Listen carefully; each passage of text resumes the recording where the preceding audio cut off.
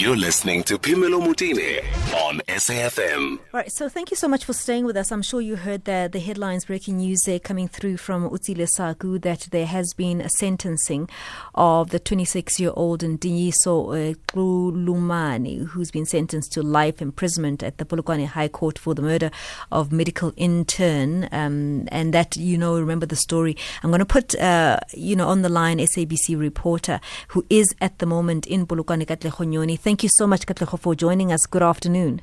Good afternoon, Phemelo, and to the listeners as well. Well, could you just give us the details of that sentencing, please, KATLEGO?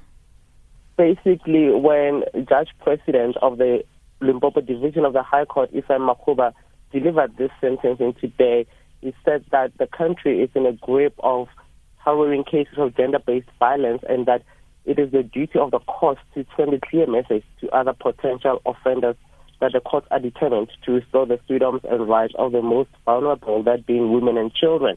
Effectively sentencing Ntiyiso Xilumane at 26 years of age. When he committed this crime, it was in January, he was 25. Now he has been given a life sentence. And yesterday he pleaded guilty to the murder of his former girlfriend and the mother of their child. And he pleaded with the court to at least give him a minimum, or rather a 15-year imprisonment with 3 years reduced. However, the court said it wanted to set a precedent because the judge had already determined that Xilumane was rather disrespectful and presented a sort of an arrogant demeanor, hence sentencing him to an effective life imprisonment. Just take us back to the actual murder case itself. What had happened there? When the case was reported on the 17th of January, it was inside the doctor's residential complex at Mangweng Hospital, which is about 25 kilometers outside of, or rather 35 kilometers outside of Polokwane. Now, her lifeless body was discovered in her room at the residential complex of the doctors. She started her internship on the 2nd of January. And the argument here is Xilumane, the man who has been sentenced to prison, had made threats to the father, Nkwashu, who was one of the victims, that he will never see a cent or from the salary of this medical intern, and that if he could not have her, no one else would. So apparently during that period there was a fight, there was a scuffle, and the deceased was died as a result of strangulation. And the judge dismissed it today, saying that the way in which the person died does not matter. What matters is what happened afterwards, the effect that it had on the family. So basically, Phemelo, this victim died in January at the hands of this man. You make mention of the fact that the judge was saying he was quite arrogant. What made the judge say that the accused was arrogant? Well, basically, we saw yesterday when the National Prosecuting Authority said they want this suspect to be sentenced on the premise of, a pre-planned murder or premeditated murder. So the evidence which was presented in court was so grim that it included naked or nude pictures of the deceased that this man sent to the father. Also, the condescending tone in which he spoke to him, it also emerged from the text messages that he sent him, the father of the victim, that he was disrespectful towards him, he was threatening him, also stalking him. He knew his each and every single movement.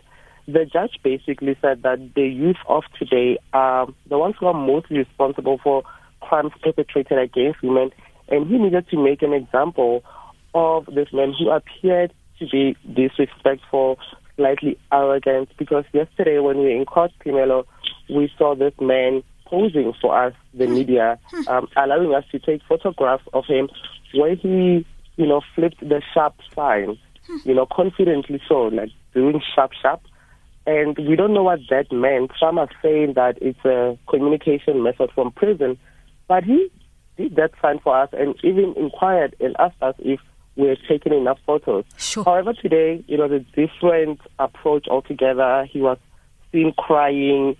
He had his head knelt down on his knees quite a lot of times, and he did not even allow us an opportunity to take clear pictures of him because he's wearing a facial mask, and we want to just show the viewer and the audience that this is the suspect. But today we didn't get that opportunity. However, yesterday it was an entirely different story. Was this before he pleaded guilty? When he initially posed for photographs with us, this was before he pleaded guilty. We also could not determine what was going to happen in court. And we also could not determine that it was just going to take 2 days for this matter to be completed. So this was before his legal aid representative read out a verbal plea bargain deal where he was basically pleading guilty, and also some of the details of what happened on that day emerged. For example, he claiming on that plea statement that he attempted to resuscitate the victim by using a stethoscope. You know, doctors use those devices. That he attempted to feel the heartbeat, and upon determining that there is no heartbeat, he fled.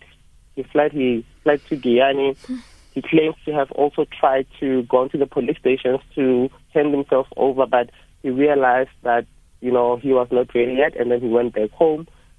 Basically, the judge said he was not helpful towards solving this crime.